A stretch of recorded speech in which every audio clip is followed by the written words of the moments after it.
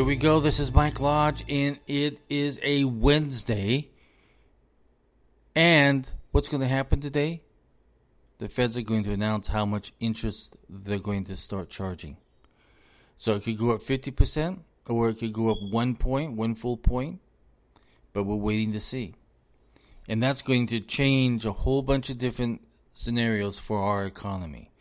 But we're waiting to see what they do. They're supposed to have a meeting and announcement today. We'll see what happens. I'll come back and let you know my views on that tomorrow, just to kind of give you a heads up of what may happen. Listen, I've been trying to plan a vacation to go out to the West Coast to see my friends and to just relax and away from all of this nonsense.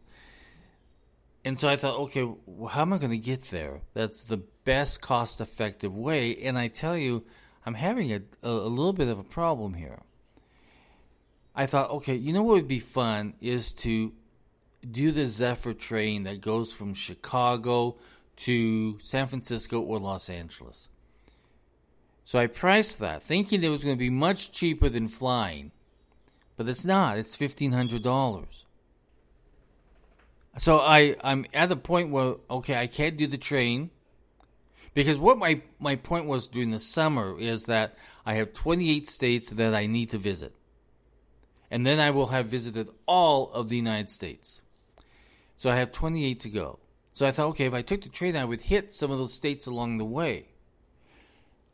However, at $1,500, I don't think I'm going to do that. Then I said, okay, how about driving? Well, gas prices are at $5. How much does it cost to fill up a car? Then over $100.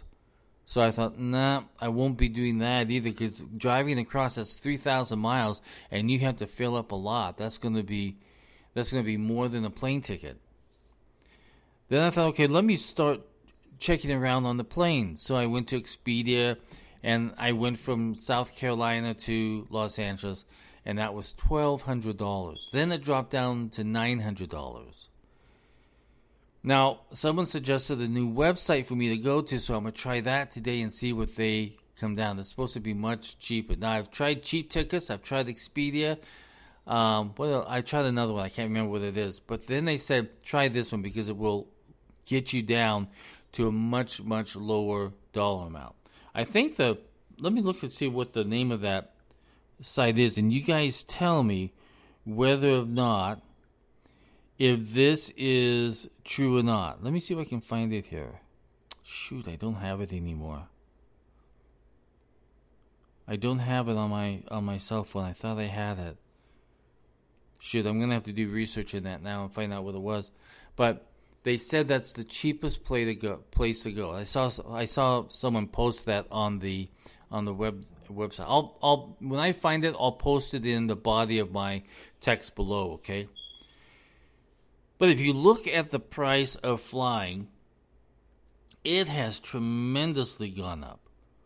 If you look at the consumer price index for that, it has if you could jump the highest, it probably has gone up the highest. It has shot up 25%.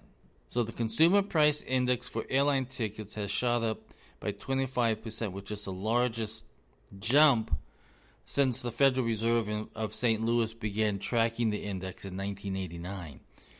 In April alone, airfares spiked 18.6%, according to the Bureau of Labor Statistics. Average cost of a good deal round-trip domestic flight for June is at $398. Let me tell you, from here to Los Angeles, for me, it's much more than $398. I don't know where these people are going.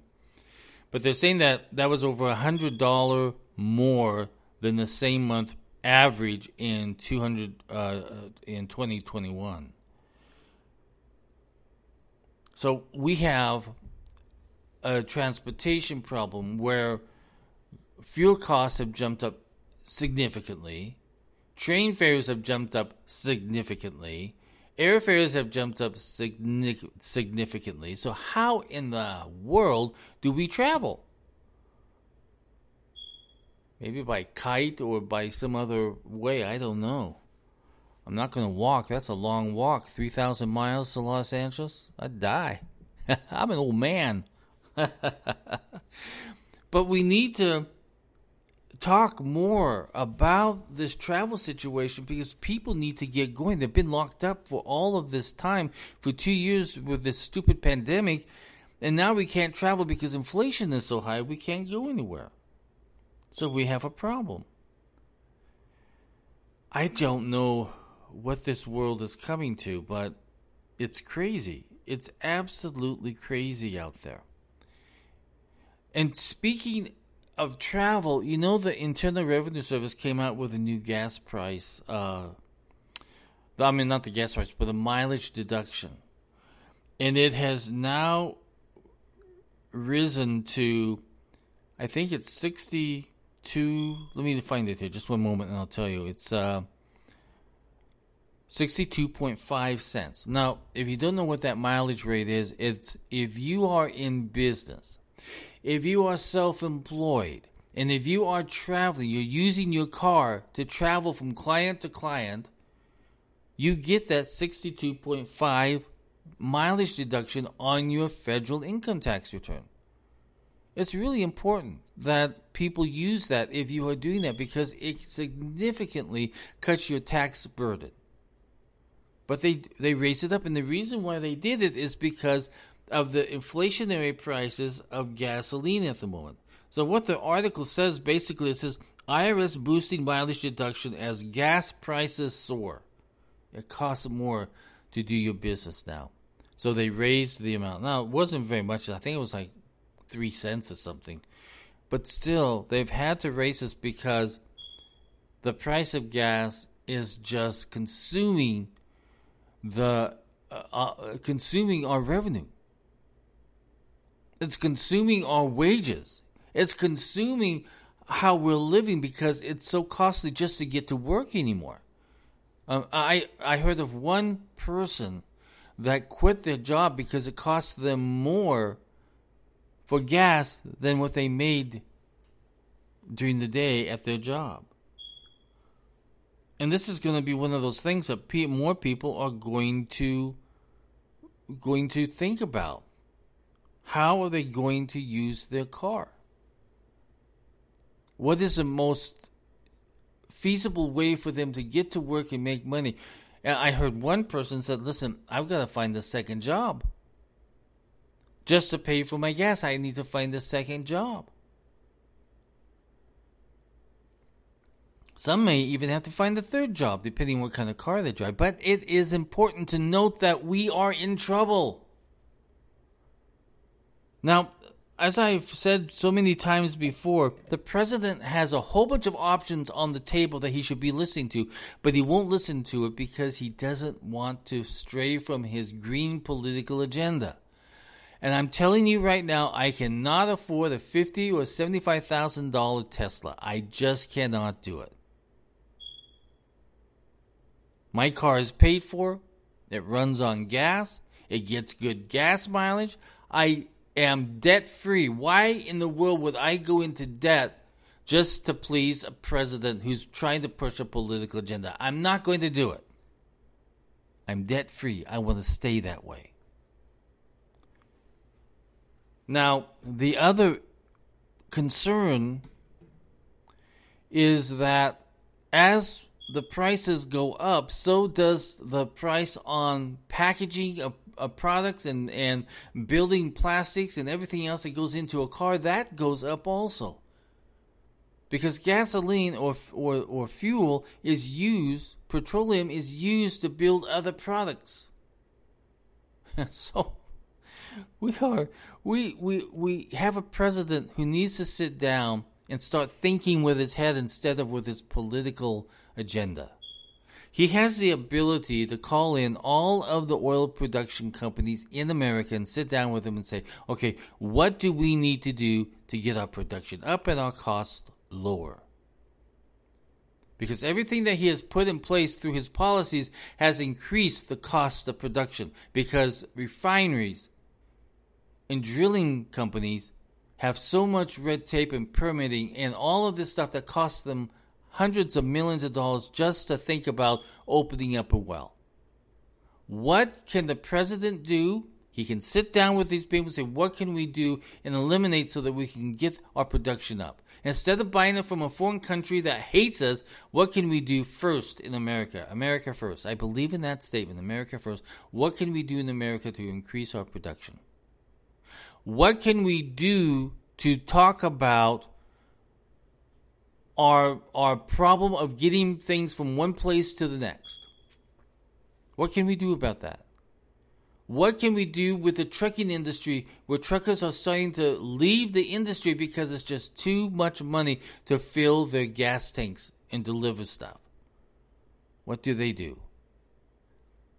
He has all of these options to listen to these people who know what to do to get more production and more fuel to the American people at lower costs.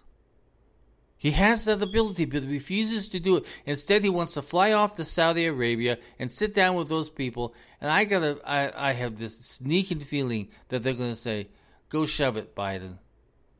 You've put us down. In fact, just a couple of days ago, he was calling the Saudi people the most irreputable people in the world. So how can you ever negotiate if you're going to start calling people names? How are you ever going to get prices down if you keep blaming other people? He also has the ability to sit down with these production companies and see how much oil can be pumped down through the pipelines so that they can get to the refineries. And can't do the refineries that were shut down because of the Biden policies, how do we get them back up and running? Because now we're short refineries. So the president has a whole bunch of options on meeting the supply chain, getting that up and running, getting the production of oil up and running in the United States so that we're leading that again and that we're independent of any other country.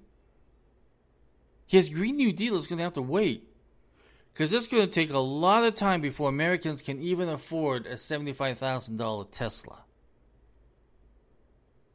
So he has options, and there's so many options, but he needs to stop listening to the people in the White House because they are nonsense and start listening to the individuals who actually get the work done.